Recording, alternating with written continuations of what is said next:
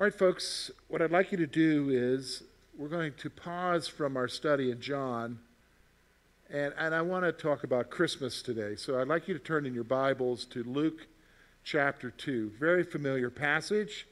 It is Luke's gospel version of the birth of Jesus. Luke and Matthew give us their accounts concerning the birth of Christ. Luke gives us a lot of information. We're just going to focus on the first 5 verses today. And I'm hoping that you and I will grasp some things about Christmas. Well, actually, I'm hoping we'll grasp some things about God as we consider Christmas.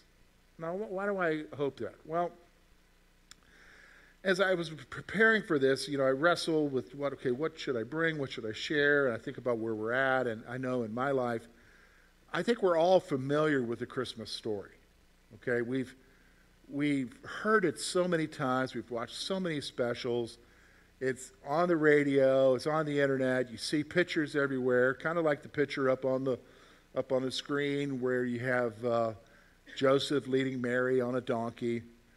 And so we know the story, and we know aspects of the story. We know the reality of the Christ child coming and being born in a manger and shepherds coming and of course the wise men, which came later.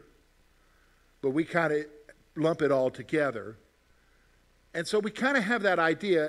But then Christmas for us, to be honest with you, is not just the celebration of the birth of Jesus. It's really the celebration. So like even in my household, we are going to have all of our kids home for Christmas. And that's a big thing for us now. We used to have them home all the time. Now we're having them home. So Madison is coming down. Foster and his wife Lauren are coming up from Dallas. Of course, we've got our 2 boys at home. And so that's a big thing. It's a big thing for us to have everybody at home because, life changes when they get older and you become more of an empty nest. So, and the reality of that hits you. And so, yes, we're celebrating Jesus, but we're also celebrating, did you understand, family. And there's nothing wrong with that. That's good. Did you know what I'm saying? Because we realize, like for us in the Cannon household, it's not going to be the same anymore.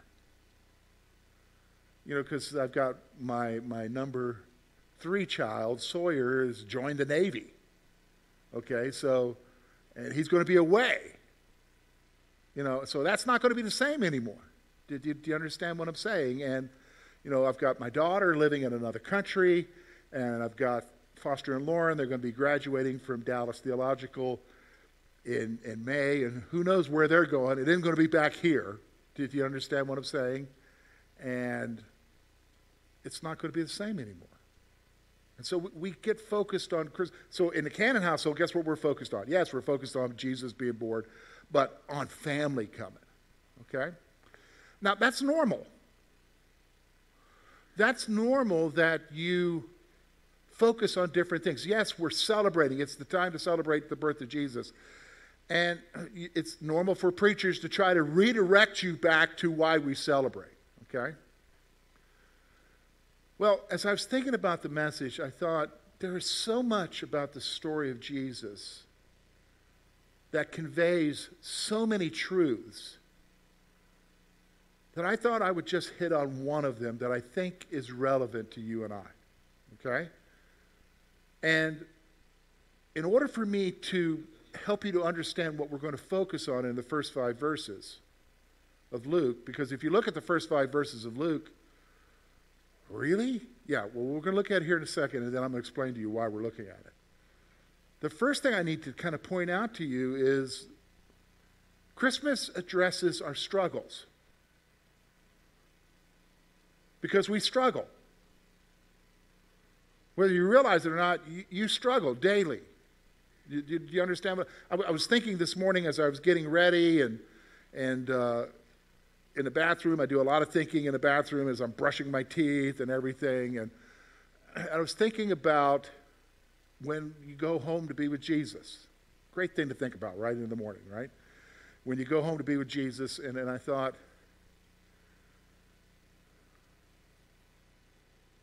we'll be battle scarred because life was hard. And so as I'm thinking about that, I'm realizing, though, you got us through it, Lord. Because we struggle. But you got us through it. So let me give you a couple of points about the struggle, okay? Here's what we wrestle with, all right? This is common for believers. We wrestle with the goodness of God towards us. Now, it's normal in church for people to say, God is good. Okay. Let's get out of the public and let's have a coffee together. And now tell me what you think. And sometimes when people are honest, because the statement, God is good, that's expected to say that, especially in church, right? But if you're sitting down and you're reflecting upon the last year, and you're thinking about where things are at and how things are going and what the outlook is and what's facing you and everything, we wrestle with the goodness of God towards us. And I think we have to be honest with that. What do you mean to wrestle with the goodness of God? What I mean is we wrestle with whether or not God is showing favor to us. Whether or not God is ministering to us in the midst of our need, and he's being there for us. Yes, we have our faith that he's going to be with us, but sometimes we wrestle because even though we trust and we believe, it doesn't necessarily mean that everything's turning out better or good. And so let me just say that wrestling is natural. It's a part of life for a believer. How do I know that? Just go to Psalms. Read any of the Psalms. Lord, where are you? My enemies are against me. They come for me. Where are you, God? Why have you abandoned me? Lord, will you break their teeth? That's interesting when you read the scripture and it's talking about God breaking the teeth of your enemy. That would be painful, right? So God inflict pain on them. That's how brutally honest the writers of the Psalms are. It is amazing. But what is it that's going on? They're wrestling with the goodness of God. Here's the second thing I want you to see with our struggle. Why do we wrestle like that? And here's what it is, okay? We've allowed the circumstances to become greater than our God. We've allowed the circumstances. We've allowed whatever it is that we're facing to become greater than the God of the universe that we put our trust in. We've allowed whatever has happened. Maybe it's, I was going to say pink slip from work. My wife says they no longer do pink slips, George. Okay, whatever it is, however they tell you, you've been laid off now. We allow that to become greater than our God. We allow the engine going out on our car, and what are we going to do now because I can't afford to get another one? Or somebody smashed up my car and the insurance company hasn't given me enough to replace it. We allow the report from the doctor to become greater than our God. Or someone that we care for telling us something that we didn't want to hear. We listen to these things and we experience these things, or we have these things kind of suffocate us, and it becomes greater than our God. And guess what? We go back to what I said the first time. we wrestle with the goodness of God. And especially if you and I have this concept that somehow, because we came to Jesus, everything was supposed to be okay. Isn't that what we were told? Just come to Jesus and everything will be okay. And it wasn't okay. And it isn't okay. And we're wrestling. Now, it's with that reality in your mind that I want you to look at the Christmas story. It's with that reality in mind that I want you to think about what we're celebrating with Christmas, because Christmas is the fulfillment of some promises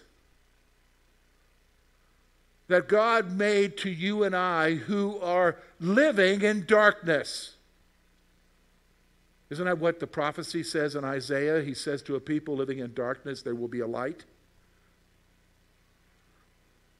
That in the midst of our struggle with the way life is and what life is throwing at us and the struggles and the difficulty,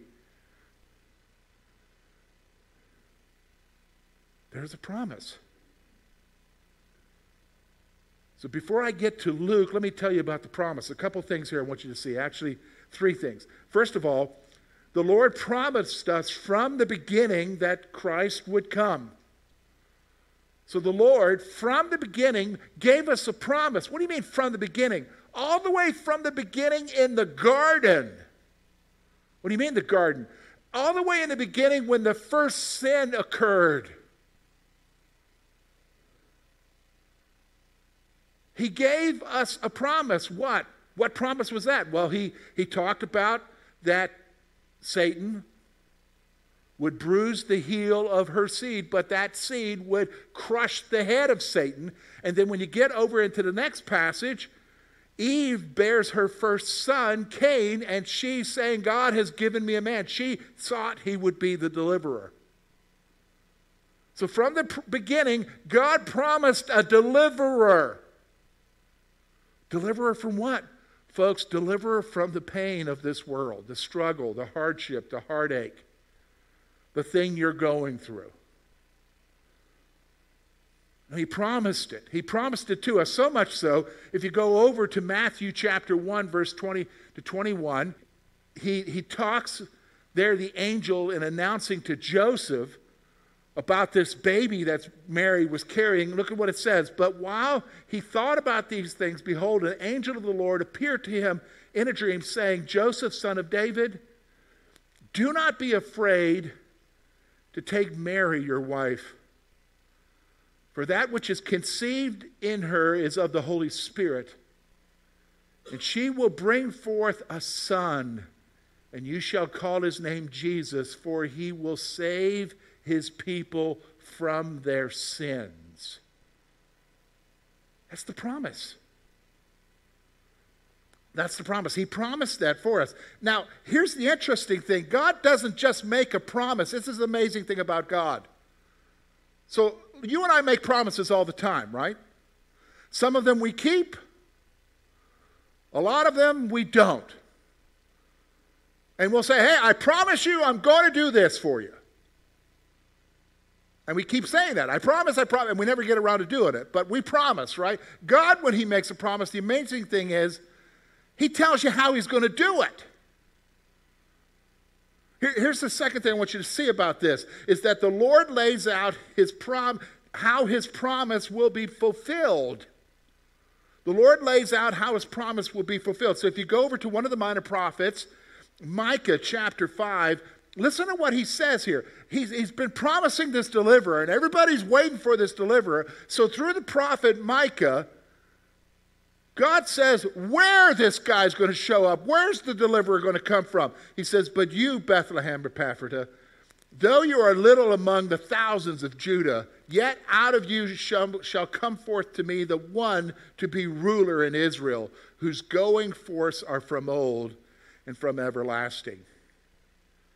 So God says, look, this guy's going to show up, and here's where he's going to. He's going to come from Bethlehem.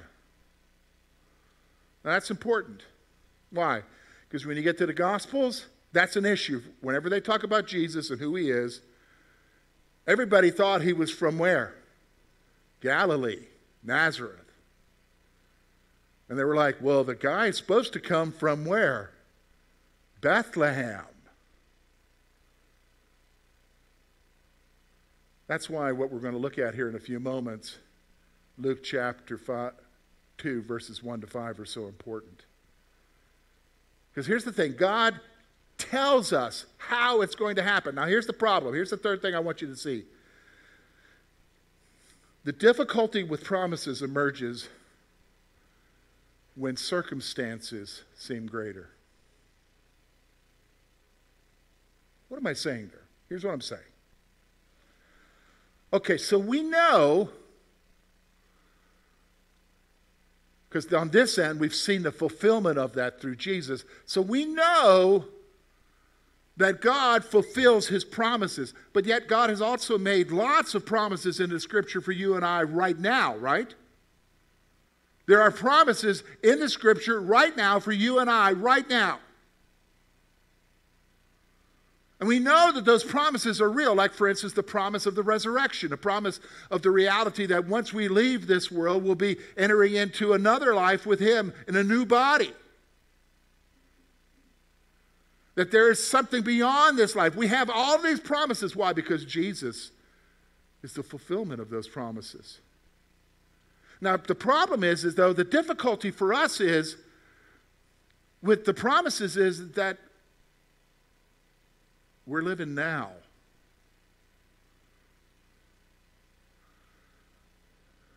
And the struggles are real right now. In fact, the circumstances that we're facing seem so much greater than the promise or any promise.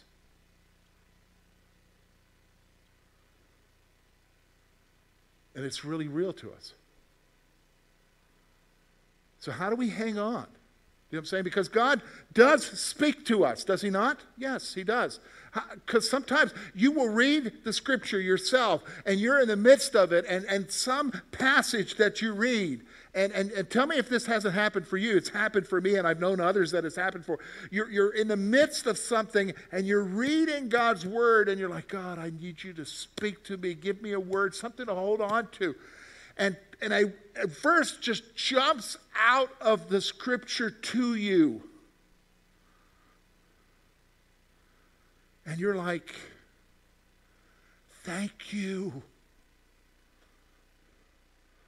Thank you for the strength to go on another day. And so you're like, oh, I've got that, yes. But then guess what? You go on with life. Maybe it's another hour later, maybe it's a day later or a week later, and there it is. The big, ugly gorilla in the room. The circumstances of what you're facing or what has been imposed upon you. And it's like, what was that promise? What was that hope? This is real.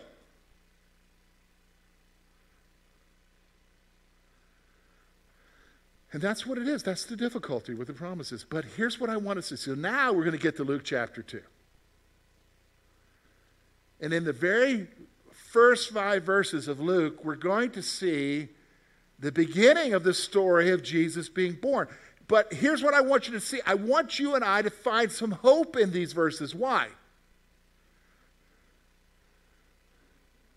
Because we're going to see the promise was made, a deliverer. We're even going to see the specifics given, Bethlehem. But the circumstances for it not to happen are greater. So look with me in your Bibles. If you have them, look with me at what Luke writes. And it came to pass in those days that a decree went out from Caesar Augustus that all the world should be registered. This census first took place when Quirinius was governing Syria. So all went to be registered, everyone to his own city. Joseph also went up from Galilee, out of the city of Nazareth, into Judea to the city of David, which is called Bethlehem, because he was of the house and lineage of David, to be registered with Mary, his betrothed wife, who was with child. Now, folks, we're going to focus on, for the rest of our time, on these 5 verses. Now, that just seems like historical information, doesn't it? How he ended up being able to go to Bethlehem, who was in charge, why they were there, who's along for the journey. But I'm going to tell you that something in this minute details is going to show you that ultimately God is in the details.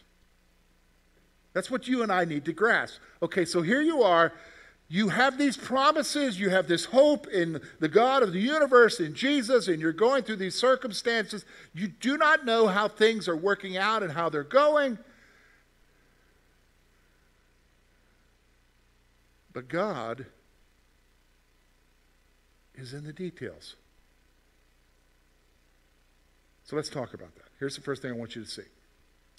First of all, first thing you and I need to grasp, circumstances do not dictate how God fulfills his promises. Circumstances don't dictate how God fulfills his promises. You need to grasp that. You need to understand that. Well, yeah, George, you don't know the mistakes I've made, or you don't know what's happening in my life, or what's happening right now, or you don't know what's coming down the pike, and it's a consequence of this, and you don't know any of all this other stuff, and I can't see how that's going to happen. It's just overwhelming. And some of you will say that I have really messed it up, or somebody else has really messed it up. How is that going to be possible?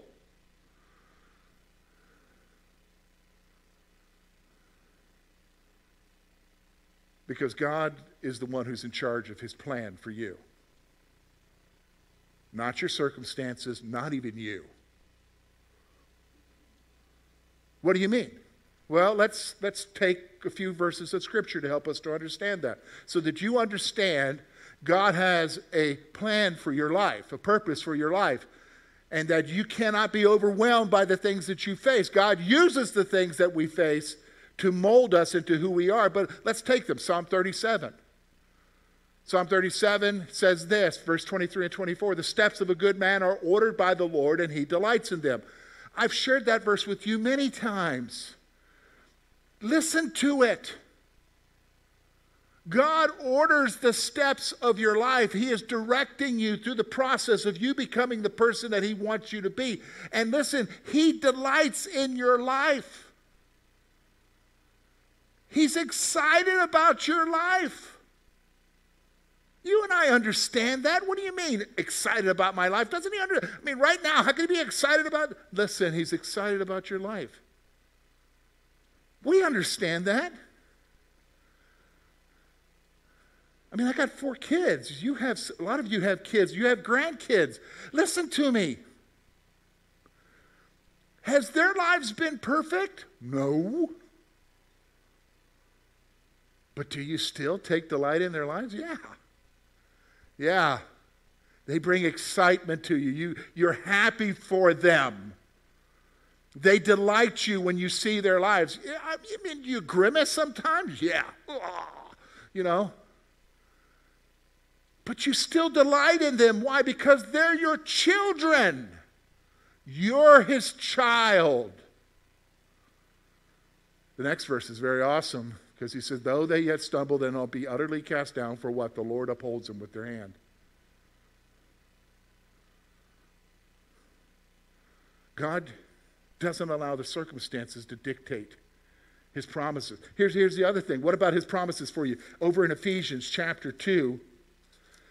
Let me just turn there real quick. Ephesians chapter 2. He's talking about you and I. He's talking about what happens when you and I come to salvation by faith. He makes this point again about God having some things in his mind for your life and what he wants to do for you. Look at what it says there. Verse 10, for we are his workmanship, created in Christ Jesus for good works, which God prepared beforehand that we should walk in.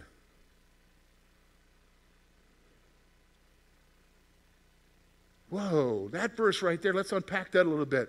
We are his workmanship. That same word that's used there could be translated, are you ready for this? Masterpiece. You understand what a masterpiece is. Michelangelo's David. The Mona Lisa. Some of that modern stuff that they have in the cities that they call art. That's masterpieces, right?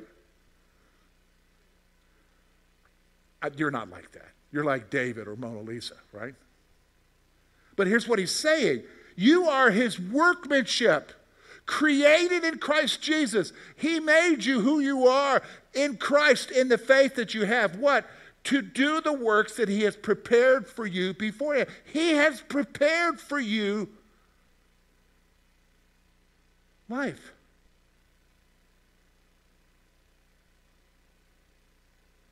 Do you think that he's going to allow the circumstances of life to hinder the promises he has for your life? It doesn't dictate how God will fulfill. If anything, God uses the circumstances to what? Bring about the fulfillment of the plans that he has for your life. And that's exactly what we see happening here in Luke chapter 2. Because here's the thing. When you come to Luke chapter 2, we understand from Micah, he's supposed to be born in Bethlehem. Well, here's the problem. So here we are. You've got Mary who's conceived. And she's betrothed. That's a little bit different than our engagement. It's almost like between engagement and marriage. She's supposed to be ready for whenever Joseph comes to get her. But now she's pregnant, and that's a scandalous thing. How'd she get pregnant before she's actually married? And so Joseph's wrestling with, what do I do with that? That's where the passage from Matthew that we looked at where the angel of the Lord said, don't worry about taking her. But the problem is they're in Galilee.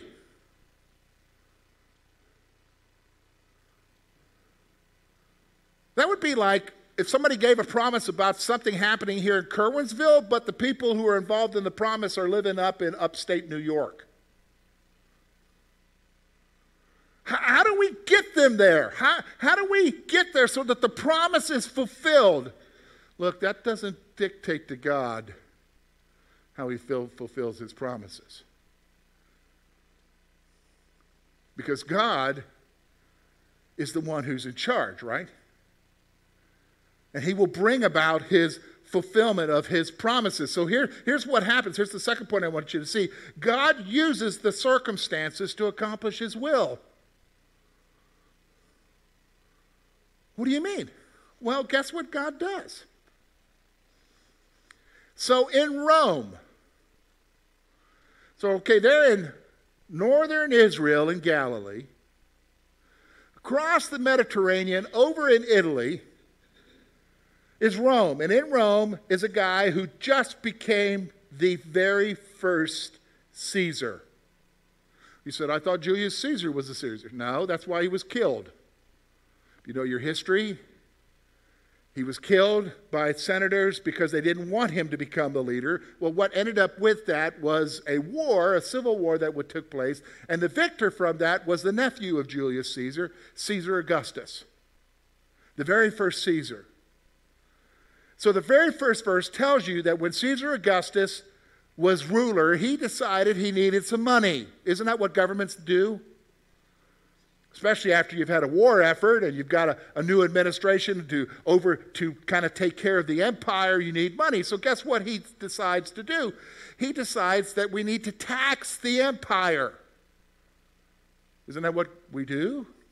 We need more things happening in the empire or the country or whatever. We need to raise some money. So how do you raise money? In the old way, you just taxed everybody. How do you do that? Well, here's what they do. They got really ingenious with making sure they got their fair share. So what do you do? Because they don't have electronic things to figure out where people are at. Well, you just force everybody to go back to their home areas to register. How would you like to register for a tax?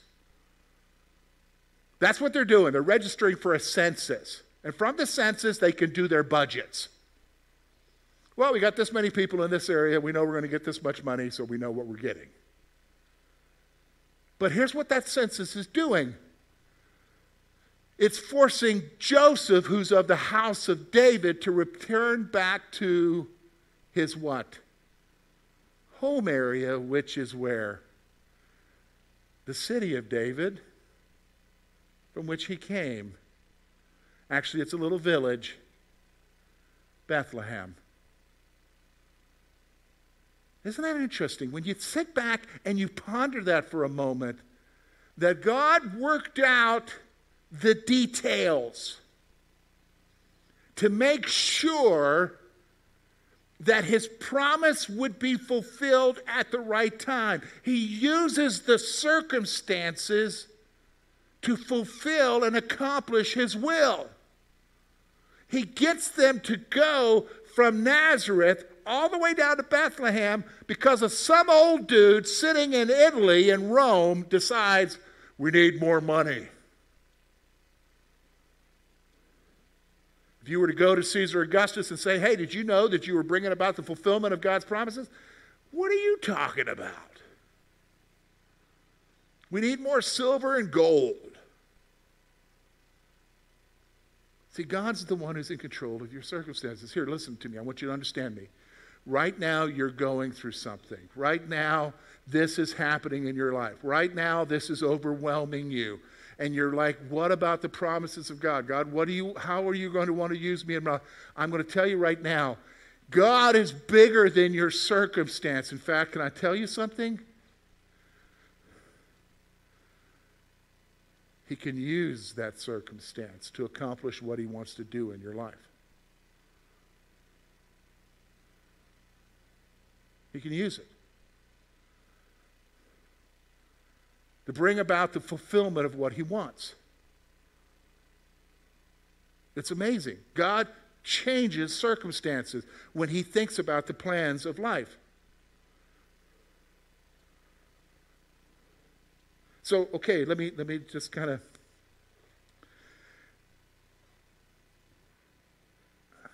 no, it's a long story. I won't go into it here. I'll tell you. We don't have time for that. You can tell I love to talk. Here's the final thing I want you to see, and you need to write this one down. God's timing is always perfect.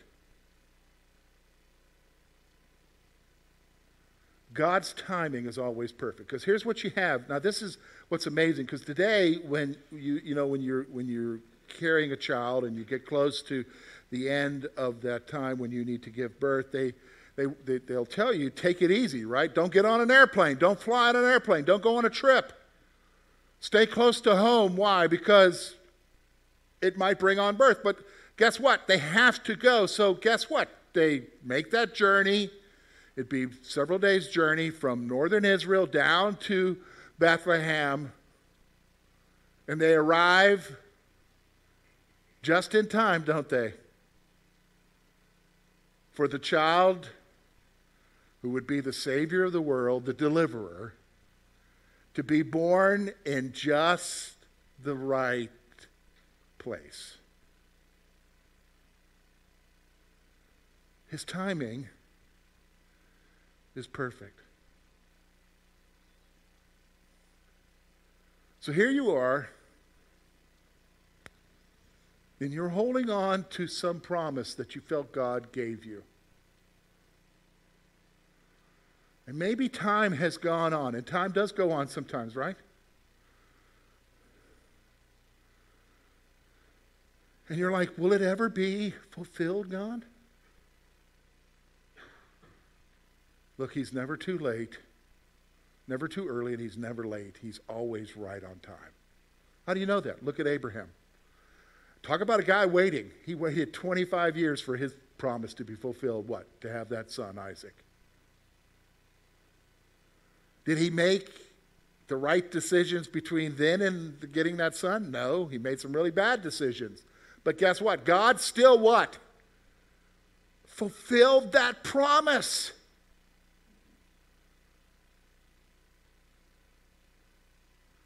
So here's the reality. Okay, so here we are. The end of this week, we're going to be celebrating Christmas. We're going to be with our families. We're going to be enjoying food. Some of us are going to be enjoying lots of food. Some of us are going to wish we haven't been enjoying the food. Some of us are already planning to know what to do after this weekend to deal with the food that we enjoy. And we'll be distracted for the moment.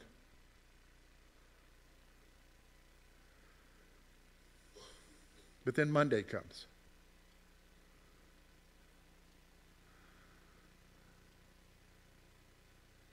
And the struggle is there again.